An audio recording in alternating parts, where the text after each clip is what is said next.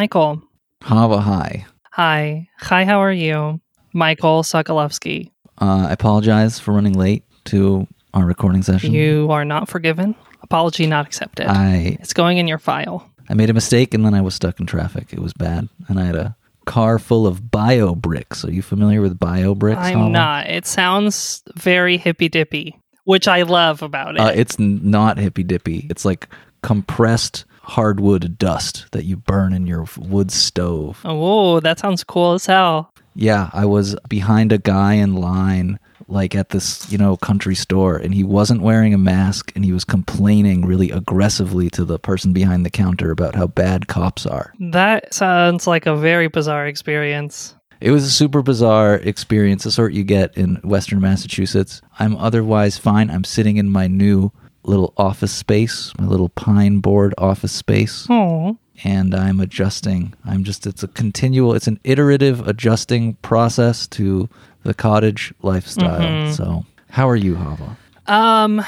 As I stated earlier in a word, oi. Things are weird in my house. I am weird. Things are weird. I was in such a weird mood. I drank a bunch of coffee in order to become peppy enough to record this episode. And as soon as this recording is over, I'll sink back into the mud, into my goblin form. My boyfriend came home from work the other day feeling a little off, a little headache, a little something, something. And at his work, they make him test if they call out for anything. For any sickness. Mm-hmm. So he took at-home COVID test and it was negative. And then the next day he took an at-home COVID test and it was maybe positive with a very faint line. And then today he took a rapid antigen test at a site, at a government site or whatever, and it was negative. Mm-hmm. So we have two negatives and a maybe positive. His work only wants to accept the negative one from the site. So it's just a miasma of confusion. Pervading my very bones, which are sore from sleeping on the couch. Our cat is incredibly upset that his litter box has been moved to facilitate isolation. Before this, everything was going pretty good. But now everything is subsumed by this. Well, I'm sorry. I'm sorry that life is being subsumed by COVID-related drama. That doesn't sound fun. It's not ideal. It's not what I would have chosen for this day. But we do have a special improvement to the day, hopefully coming forth in this episode, right? Yes, a special improvement to our day and yours. It's only our second episode ever with two guests at once. Who did we have? When we did the Shabbatai series, we had Binya and Daph on at the same time to talk about trans Sephardic poetry. Right. Yes, but today, listeners, please welcome to the show Jordan Mann and Joanna Ware. Joanna Ware is Jewish Liberation Fund's founder and executive director, an organizer, facilitator, and educator who has spent over a decade working with organizations to bring forth a more just, whole, and liberatory world. Joanna has worked as a diversity, equity, and inclusion consultant, adaptive leadership teacher and practitioner, community organizer, and popular educator at the intersections of identity, power, leadership, and social justice. For many years, she worked for LGBTQ equality in the Jewish community as a core member of Keshet's program team. Originally from San Diego, she now lives in Boston, where she and her spouse Diana are outnumbered by cats. Oh, that's cool.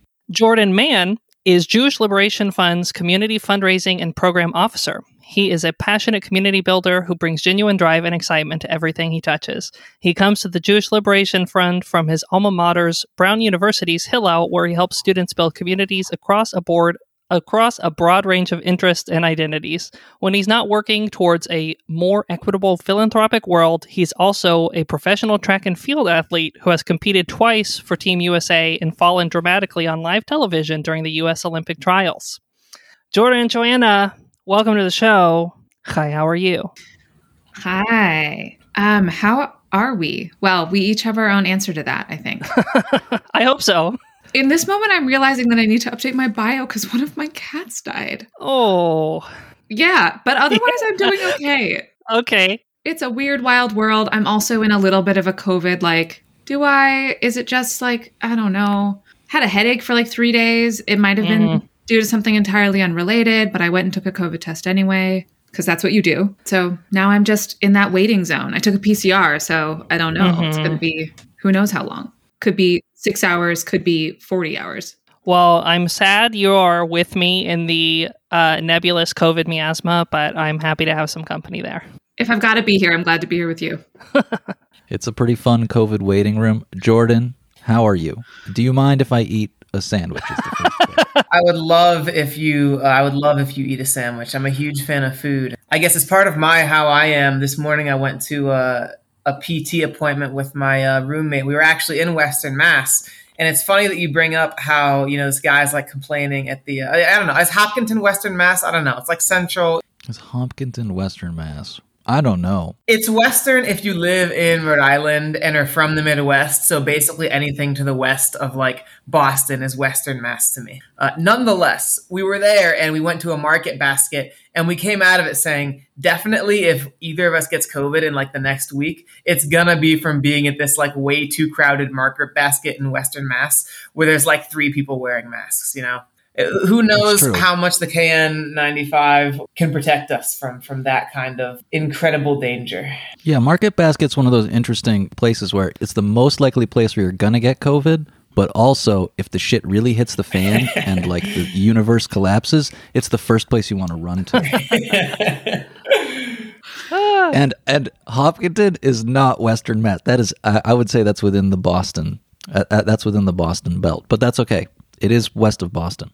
Well, I'm from a place where we think anywhere that's like above Virginia is New England. And so really just the fact that I'm able to sort out even those parts of the state, I think after 10 years here is really an accomplishment. And I think we should all be proud of and celebrate that. We're proud of it. I really would say it's like Boston's muffin top because it straddles 495, which I think defines the Boston metro area belt. Mm-hmm. And it really straddles it. So it's like when you've got a nice muffin top that sort of is on both sides of your belt, like the best kind of muffin top. Right. I don't know where I am in the muffin analogy. We're really far out. I don't even know. This is all like completely whack to me because I am from Texas, which is like includes everything from there to like the rest of New England. That could all fit inside Texas like 3 times. So this is all like one county where I'm used to talking about things. So all this seems like very fake to me. It's like we're arguing about the placement of poppy seed on a bagel and you're like, I am a bagel. You're like a cinnamon roll, like a big Panera Bread Company cinnamon roll. Wow. Thank you so much for seeing that about me. Absolutely. So you both are here from the illustrious JLF, the Jewish Liberation Fund. Does one of you want to tell the listeners and us a little bit about what the JLF is and why it exists? Yeah, sure. I can start. Jordan, you can correct me if I, miss anything. I mean, you're the founder, so it seems like it would be hard for me to correct you on why the Jewish Liberation Fund. Oh, crud. I forgot that I founded it for this reason that you're telling me now. Well, to clarify for posterity, I am not the sole founder. I'm the founding executive director, but this has always been a deeply collaborative project. It started in a living room in Brooklyn in almost exactly at this point 5 years ago, end of January 2017, which we might recall for some of us was a very dark time. It's been dark times for so long that I'm like, what was happening? It's hard to remember. Then that was a dark time. Because to me, everything before 2019 was just like puppy dogs and roses. How could it be a dark time if it was in the before times? Right. Everything in the before times were good. I know. It's hard to remember now, but we had no idea what was coming except that it had just been 45's first inauguration.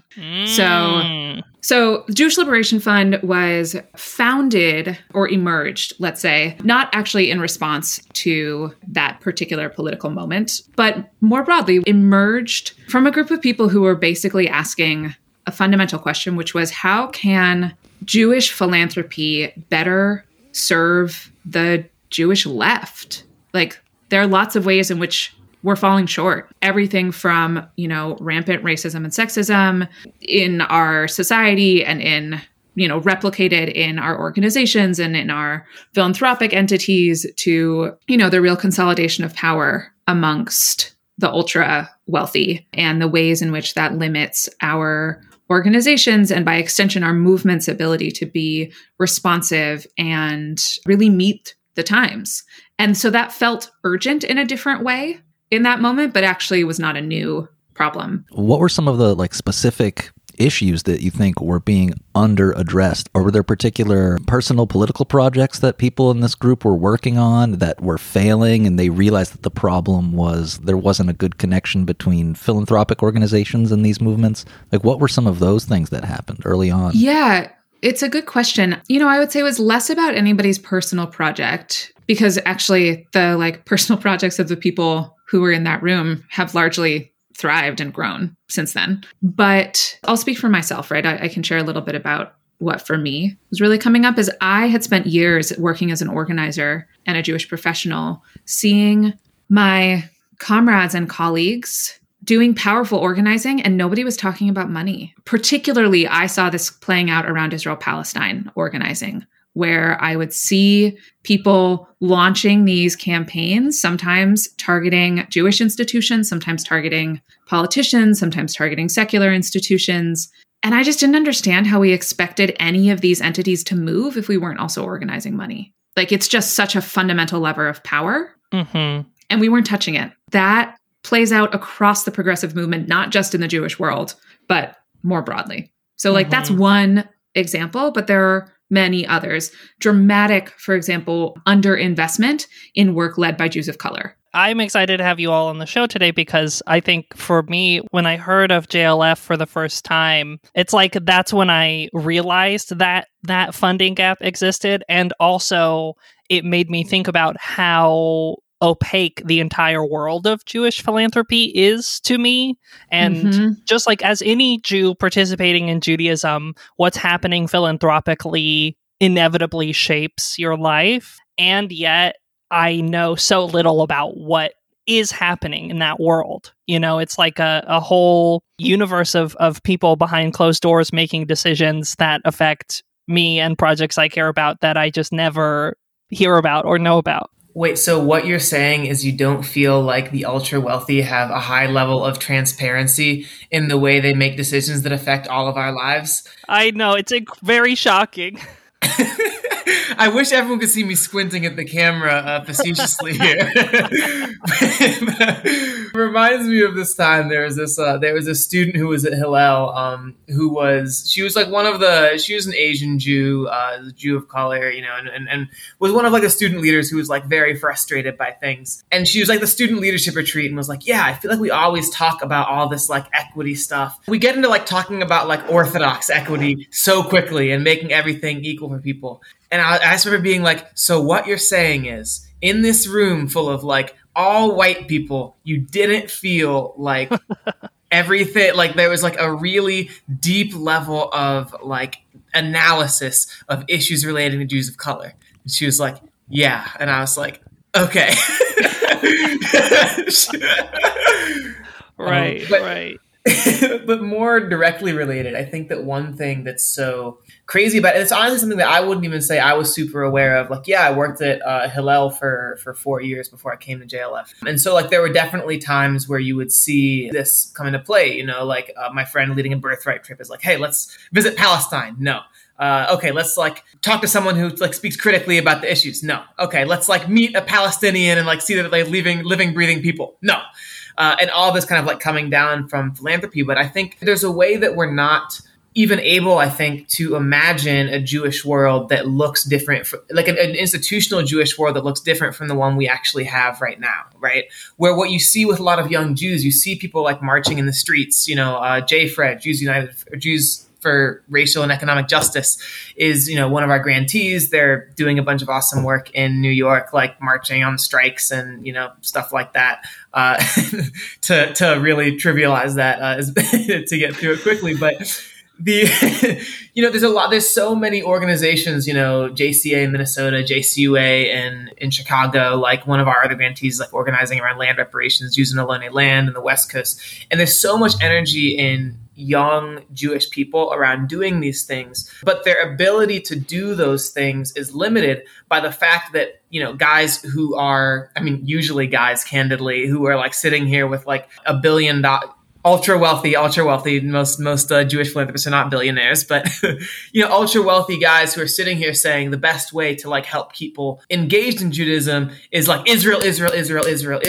And really, there's actually all this energy around things, but we can't even imagine a world that these guys don't have their tendrils reaching all the way through, telling you what you can and can't talk about, when really the Jewish people want something different. So you're saying that it's all about the Benjamins.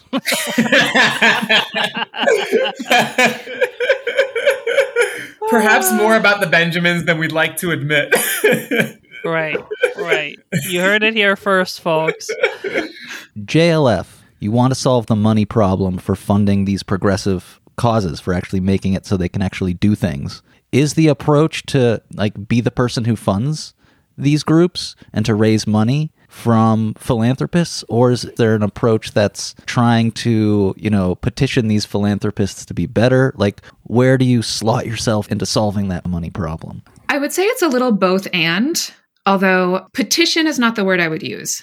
I would say like model and invite. That's so kind. Well, yeah. And like success for JLF is not contingent on what the rest of Jewish philanthropy does. Like I used to work in an organization that is doing very impactful work trying to transform Jewish institutions. That's a different project. We're building an alternative and lovingly inviting our colleagues when they want to talk to us to, put a toe in the water, see how it feels. Like it's okay. One of the ways that JLF puts this into practice is that our grant-making decisions are made by a group of people, right now our steering committee, who are directly connected to the movement work that we're funding, right? There's not this sense of like, if you're far away, then you're objective and you know the best, which is often how philanthropy operates. The distance is lauded and celebrated. We're like, hey, it's going to be complicated. Yeah, totally it's complicated. But we want people who are deeply embedded and understand what's happening on the ground to be making decisions, right? So we raise money. Jordan and I raise money. And then stack paper. Yeah. And then we facilitate a process by which, a team of grant makers who are entirely Jews of color, who have deep relationships within our movements, decide how those dollars are allocated. And along the way, right, we're building relationships with philanthropists. We're offering a model of how this can look different. And again, really with a lot of respect and love, and sometimes a little bit of tochacha, but like really with respect and love, saying, hey, like we can release a little bit. I think so much of this is about power and the fear that we have about letting go of the power that comes with deciding where resources go. And like, it's okay to release a little bit. And in fact, it can be awesome. Right. I love that. As part of the column B, I think as well, worth mentioning the teaching you're doing now as well, Jill. Like I think it's a pretty cool program. Like in terms of, Joe can talk more about it. I was just at the first session, and it was like really cool to see a lot of people from larger philanthropic organizations like engaging around their relationship to power, et cetera. But Joe's been working on like a philanthropy for racial justice series that has some of these larger donors involved in terms of trying to change the landscape, petition or respectfully invite and lovingly to dip their toes in the water, however you want to phrase it. Yeah, I've been working with colleagues at a family foundation based in Boston, the Krupp Family Foundation, and Resource Mobilizer, a fundraiser from Never Again Action, which is one of our grantees. Although we started this work before they were a grantee, to launch what right now is the pilot, we hope it will grow, a series that's really political education and facilitation with family foundations. So we've invited Jewish family foundations into a series of sessions learning from movement leaders about what do movements need from philanthropy? What could this partnership look like? What does it ask of us, those of us who are on the philanthropy side? What's asked of us? How do we really meaningfully step into this work, understand when our, right, as one of my dear friends and teachers said yesterday, what's our right role and how do we be in right relationship in any given moment? And that looks different. And just figuring out how to do it, because like it's not obvious and easy how to have real, meaningful, honest, trusting relationships across those lines of power. And there's always power there. I think this is a great point to bring in our Talmud onto the table. We could talk only about Jewish philanthropy for a full episode, but in our heart and soul, we are theoretically a Talmud podcast. Yeah. Okay, thanks for reminding me. Let's get to the Hava. sugya. So we are diving into a little something from Brachot 28a, and it's going to take a little context before we get to the actual Hebrew of it all. Basically, what has been happening on this daf is there was a huge conflict around leadership in the rabbinic community, and it ended with removing Rabban Gamliel from leadership of the Sanhedrin and opening the doors to many more students. And the whole time this conflict has been going on, Gamliel has been treating Rabbi Yehoshua essentially like shit. The Talmud says afflicting and embarrassing, literally. And so these two are sort of, I guess you could say, frenemies. They're on the enemy to frenemy spectrum.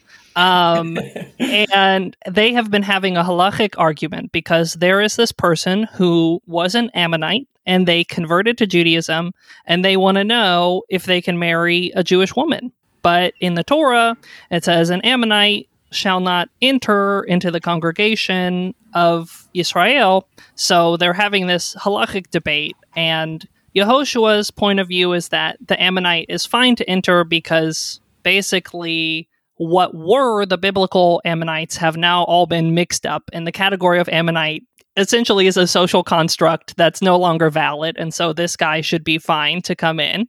And Gamliel says basically the category is still salient and he should be not allowed to marry a Jewish woman. So Yehoshua wins this conflict. Everyone agrees with Yehoshua. The Ammonite comes in, he gets married. Everyone loves Yehoshua, and it's a real vindication after all this time, after he's been being afflicted and embarrassed. And at the end of this conflict, we read, Amar Rabban Gamliel, ho'il u'chachi hawa ezel u'afasei leRabbi Yehoshua. So he says, since Rabbi Yehoshua basically won this argument, I'm going to go and appease him. I don't really know what his motives are exactly. It might just be he's realizing that Rabbi Yehoshua has more political capital now, or what, but he decides to go and appease Rabbi Yehoshua, who he's been inflicting and embarrassing. He goes, and ki matalabete chazinu la'ashiata debete mashcharan. He goes and he sees that the walls of Rabbi Yehoshua's house are black.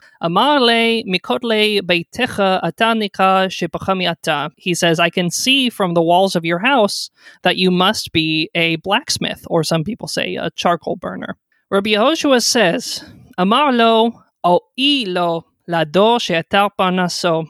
שאי אתה יודע בצערן של תלמידי חכמים, במה הם מתפרנסים ובמה הם ניזונים. He says the big one-liner of this whole episode, which is, woe unto this generation that you are its portion, for you are unaware of the suffering of Torah scholars, how they make their living, and how they feed themselves. So that's our basic sugya. Before I say any of the million thoughts I've been storing up as I prepared it, I'd love to just open the floor for initial thoughts anyone has. First of all, I want to say your Hebrew is lovely. Very great. Thank you. A certain person who's very prominent at my alma mater sometimes speaks at Hillel, and I'm like, I don't know what good Hebrew always sounds like, but I know this is bad Hebrew. And so really delightful. But yeah, I remember the first time when you said, we were sitting at a coffee shop and you're like, for this redistribution of power, this one parsha comes to my head immediately. And I remember immediately thinking, I had literally just had a conversation the day before when I was visiting my grandpa in Florida with my dad, when he was just like, oh, it's just so great that Bill Gates can do all these things with philanthropy, because he has so much money, he's able to get around all these roadblocks that sit up in front of, actually getting something done, whether it's for government or whomever else. And my dad's a left of center guy, but not someone certainly not someone who would be I'm a progressive or radical. I was like, Dad, I was just in Detroit, hanging out with my friends, and they're like, our schools are $500 million behind on repairs. Here in Providence, my friend Jordan, he's with the board of whoever runs elections. And he talks about how the whole day you get people calling in saying, hey, the AC doesn't work in these Providence schools. Hey, the heating doesn't work in these schools. And he's like, yeah, that's what these kids are actually going to school in every single day. And it's a sort of thing where it's like, I bet if Bill Gates actually went to these cities and talked to people who are like involved in, well, maybe not necessarily if Bill Gates himself, because he might not necessarily actually be looking to make that much of an impact besides just like imposing his own business principles and everything.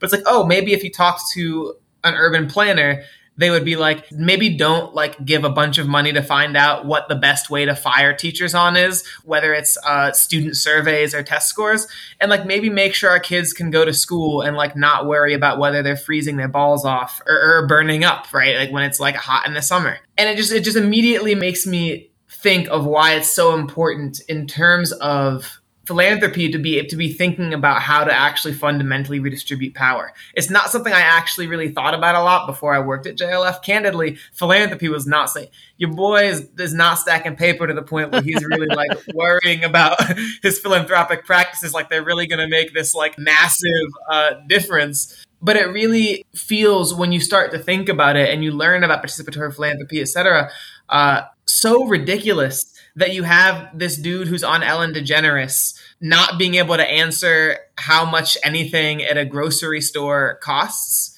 trying to make decisions for what are the best for like working class people. It's insane. Right. That kind of touches on a pun I want to draw out from the text. We read in the translation of the one-liner, woe to this generation that you are its portion. The word here, parnasso, which means portion, is the same word that later he uses in this line to say how they support themselves, bame him mit parnassim. He's basically saying like, woe to the generation, you're supposed to support them, but you don't even know how they support themselves. You're supposed to be their parnassa, but you don't even know what their parnassa is because you live in another world. You're completely out of touch behind closed doors. Literally true for Bill Gates. And also structurally true for a lot of philanthropy. I've been referencing this over and over since I heard her say it on another Jewish podcast. There's an episode of Judaism Unbound where they interview Danielle Derschlag, who's the great-great-granddaughter, I think, of Nathan Cummings, the founder of the Nathan Cummings Foundation. And at one point, she's describing philanthropy. She says something, and I'm paraphrasing here, I probably won't get it exactly right, but she says basically the mechanics of philanthropy look a lot like any other business or organization. They're, people, they gather and they make decisions, and often they gather in fancy boardrooms and they sit around them and they talk about strategy and impact and measurement. And the difference between that and most organizations or businesses is that nobody in that room will tell them they're wrong. Right. Yeah. And it's just this like fundamental power imbalance in much of philanthropy where it's really hard to tell somebody they're wrong when they hold the pen, right? That signs the check that ultimately then becomes the paycheck that you use to literally buy food and clothe your family. Right. But when you're so distant, right? And I think this is the connection for me that I see is when you're so distant from the everyday realities of the people that you're ostensibly in relationship with, in community with, and fundamentally in service to, right? Like the rabbis, their purpose is to study, engage in the robust practice of study for the greater good of the collective on some level, right? Like we're not writing this down so nobody will read it. And so it serves no purpose, right? This is being documented. I mean, eventually written down, right? But at the time, recorded and taught over and over again, because there's some idea that it has a purpose for the collective well-being. But if you're so disconnected from the lived reality of people in that collective that you're theoretically serving, how can you actually know what their needs are? Mm-hmm. When you say that, it is literally so crazy. The way you put that, it's like Bill Gates literally doesn't have one person who is like maybe let's just fix the schools. Flint still doesn't have clean water. Right? Yeah. No water for Flint. No anti-poverty measures places. Bill. Right. It's crazy when you put it that way about how far removed he is and how much power he has, but there's not a person who can stand up to him in that way. It's bonkers. Right. And that's sort of a background of this whole thing, is that Rabbi Yehoshua up until this point has been being afflicted and embarrassed by Rabban Gamliel. And this sort of moment in the Talmud is a beautiful reversal, where when Rabban Gamliel confronts Yehoshua, I mean, he doesn't confront, he goes there to sort of make nice. But when he confronts him on his own turf, that's when Yehoshua is able to sort of overturn the relationship and be the one who is revealing the truth to Rabban Gamliel. It's also really striking to me that Rabbi Yehoshua is, by virtue of class difference, right? He has some aspect of his lived experience that marks him as different in some way from the teachers and decision makers.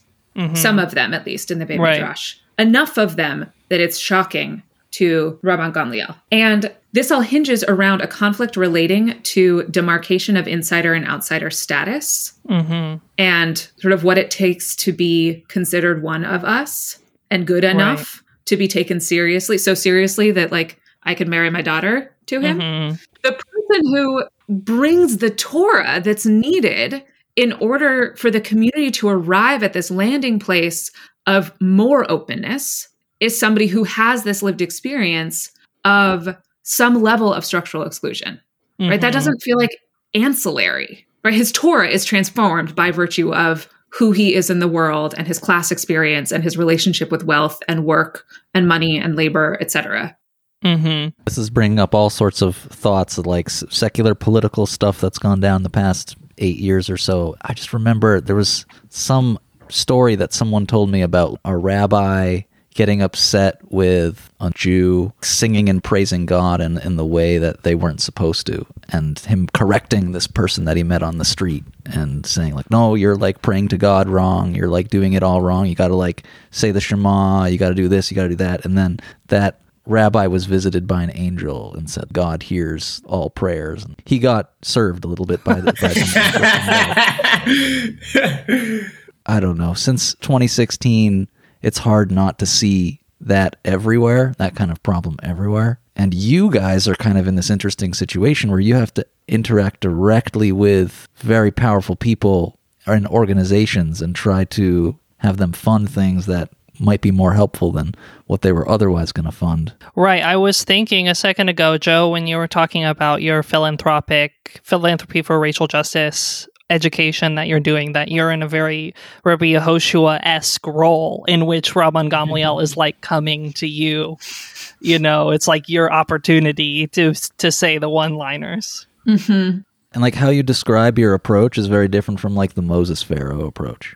Yeah. This is why I'm not a fundraiser or a PR person, because I would definitely pull a Moses and be threatening. So it's amazing that you can like hold it together in those settings, like knowing what you know about these problems and structural issues, how to like actually be in those rooms with those people. It must be very surreal. Yes and no. I mean, I do sometimes have moments of just being sort of bowled over by the scale of wealth. And like, rich people are people. Controversial take. I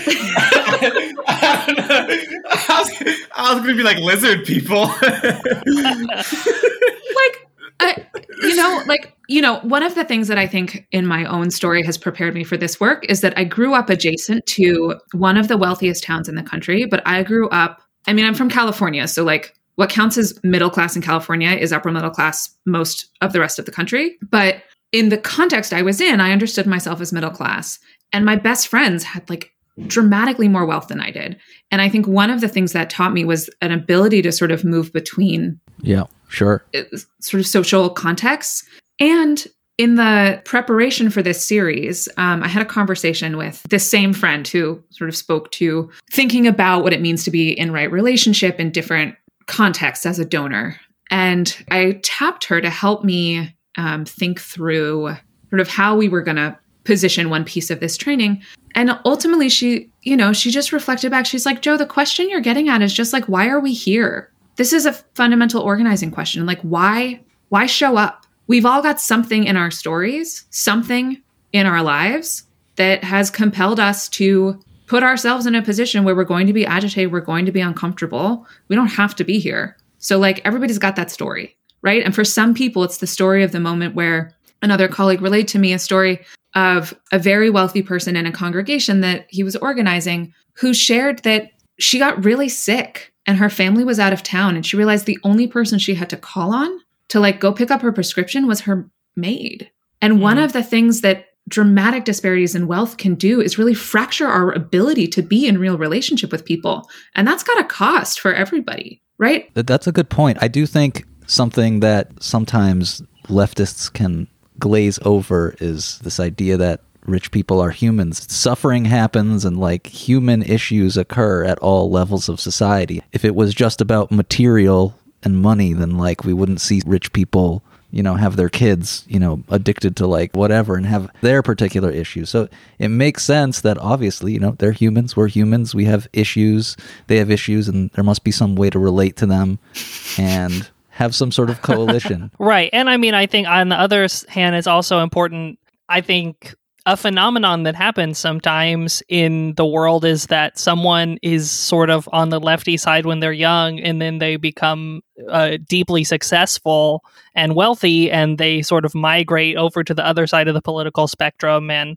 I think another sort of lesson of remembering that rich people are people is that like we are all capable of all kinds of behavior depending on what forces are present in our lives, and experiencing them as non-people will not like help us make change any more effectively.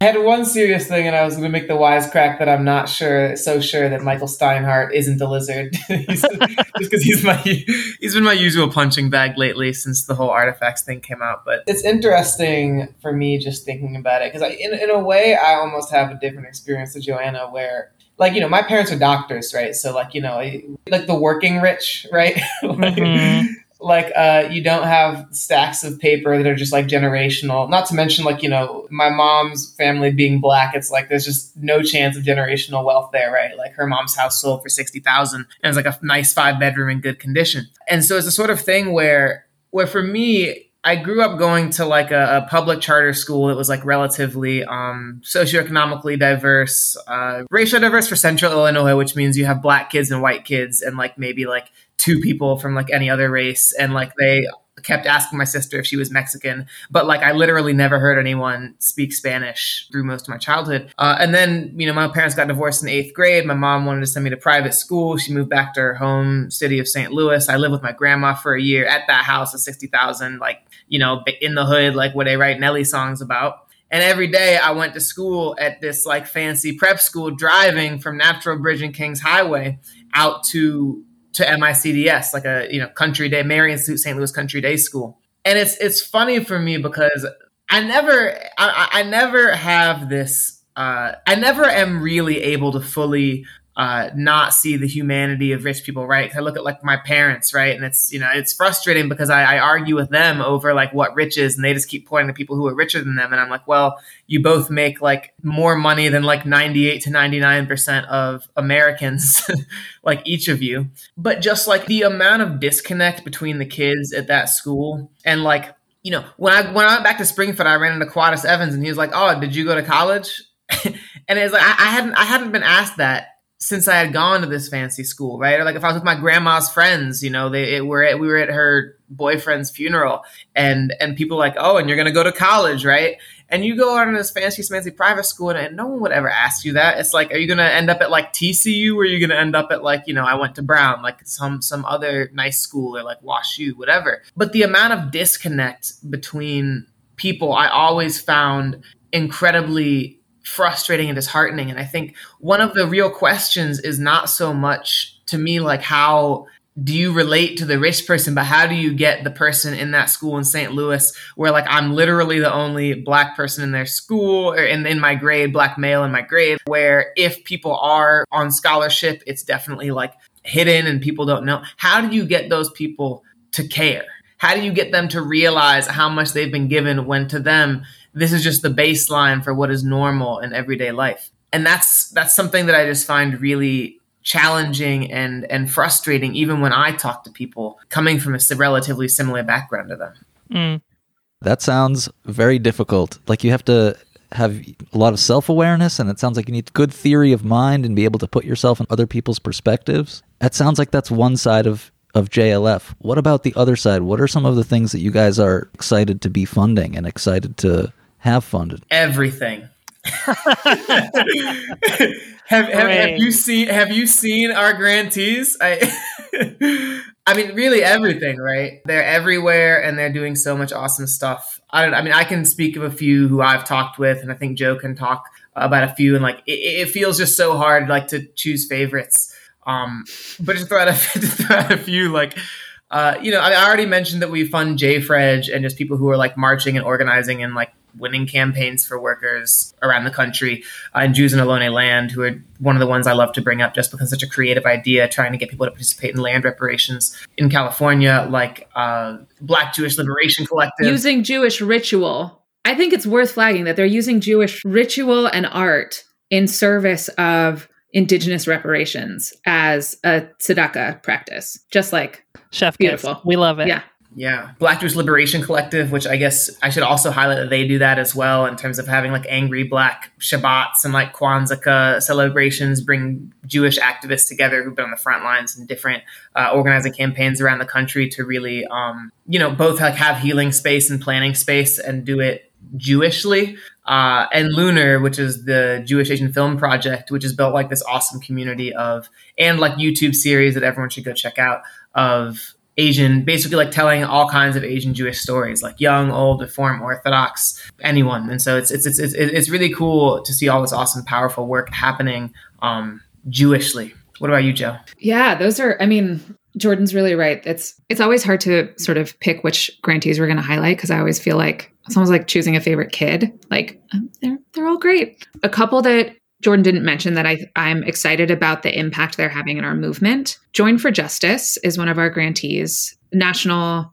community organizing organization. I was trained by them, but particularly we're one of the funders of their Jews of Color Organizing Fellowship. And I feel so excited about what will be possible for our movement with more support for Jews of color who are organizers inside and outside of Jewish organizations. Like, anti-Semitism is so systematically leveraged to divide Jews from people of color in our movement-based work. And it is so often Jews of color, organizers of color, who are looked to sort of be the linchpin to try to hold us together, right? In one moment after another of like a shitstorm of anti-Semitism and racism and white supremacy, right? Turning into a pile of steaming poo. There are so many examples, and it's imperative for the future of our movement, I think, for us to be investing in the leadership of the JOC organizers who are already being tapped in those moments to try to help us figure out how to do it, and are often doing so incredibly isolated. And I think this fellowship is one answer to help solve some of those problems. Also really excited about Colt Tzedek in Philadelphia, which is launching a spiritual leadership development series really focused on Jews who've been structurally marginalized and left out of accessing the opportunities to develop spiritual leadership skills, like laning, it's Jews of color and trans and queer Jews and cis women and Sephardi and Mizrahi Jews. And they're teaching Sephardi and Mizrahi trope and prayer. And so they're, investing in this lay spiritual leadership that I have no doubt is going to filter out, certainly throughout Philadelphia where they're based, but also I think much, much more broadly across our movement. So I get really excited about those sort of catalyzing projects that I'm like, I can see 5 years down that like, this is going to be awesome. So like, yes, let's fund it now. I can't wait to see what the future brings, which I think ties back to Jordan's point at the beginning about like imagining different kinds of futures for ourselves. It's worth noting that like, what's so exciting is that like all of our grantees are doing these things. And so obviously it's so hard to, but what's so exciting about coming to work every day is the fact that there really are all of these things.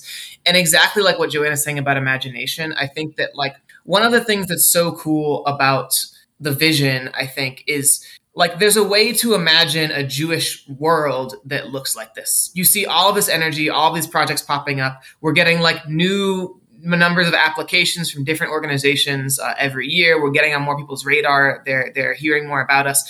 And really, as you have your finger on the pulse of this Jewish left-wing movement, you can really see how there's so much potential for this to be a real movement of the Jewish people. But that can't happen without Jewish Liberation Fund. It can't happen if we aren't able to actually redistribute control of what Jewish life looks like to those people, the activists, the organizers, the artists who are doing a lot of this awesome work. And that's what we're trying to do and what we're so excited about coming to work for every day. Beautiful. That feels like an elegant point to ask as we wrap up the episode. How can people learn more about JLF and how can they support the wonderful work you all are doing? Yeah, you can find us on the internet, on most of the social media channels. We are on Twitter and Facebook and Instagram. Our Twitter is JL_fund. The other two are both just Jewish Liberation Fund.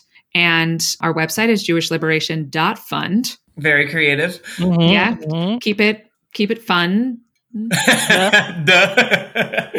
And you can also make a donation to support JLF on our website. And I just want to put in a plug for small recurring donations are hugely transformative to us. Part of what we are trying to do is, yes, raise money, but also we're trying to organize donors on the Jewish left. We're trying to build power. This is an organizing project. It's not just a fundraising project. And so the number of people, exactly, the number of grassroots donors we have really matters, because then in those conversations with the other foundations, when I walk into that very fancy boardroom and I've put on my heels and blazer, I can say things like, we represent X number of progressive Jewish donors from across the country. And the bigger that number is, the more power I have behind me, right? Or any of us have behind us in those moments. So we are incredibly grateful for and really dependent. JLF's success is dependent on all of us pitching in some way. Well, if you're a scruffy artsy Jew, go to JLF, apply for something. If you're a boardroom Jew, go schedule a meeting.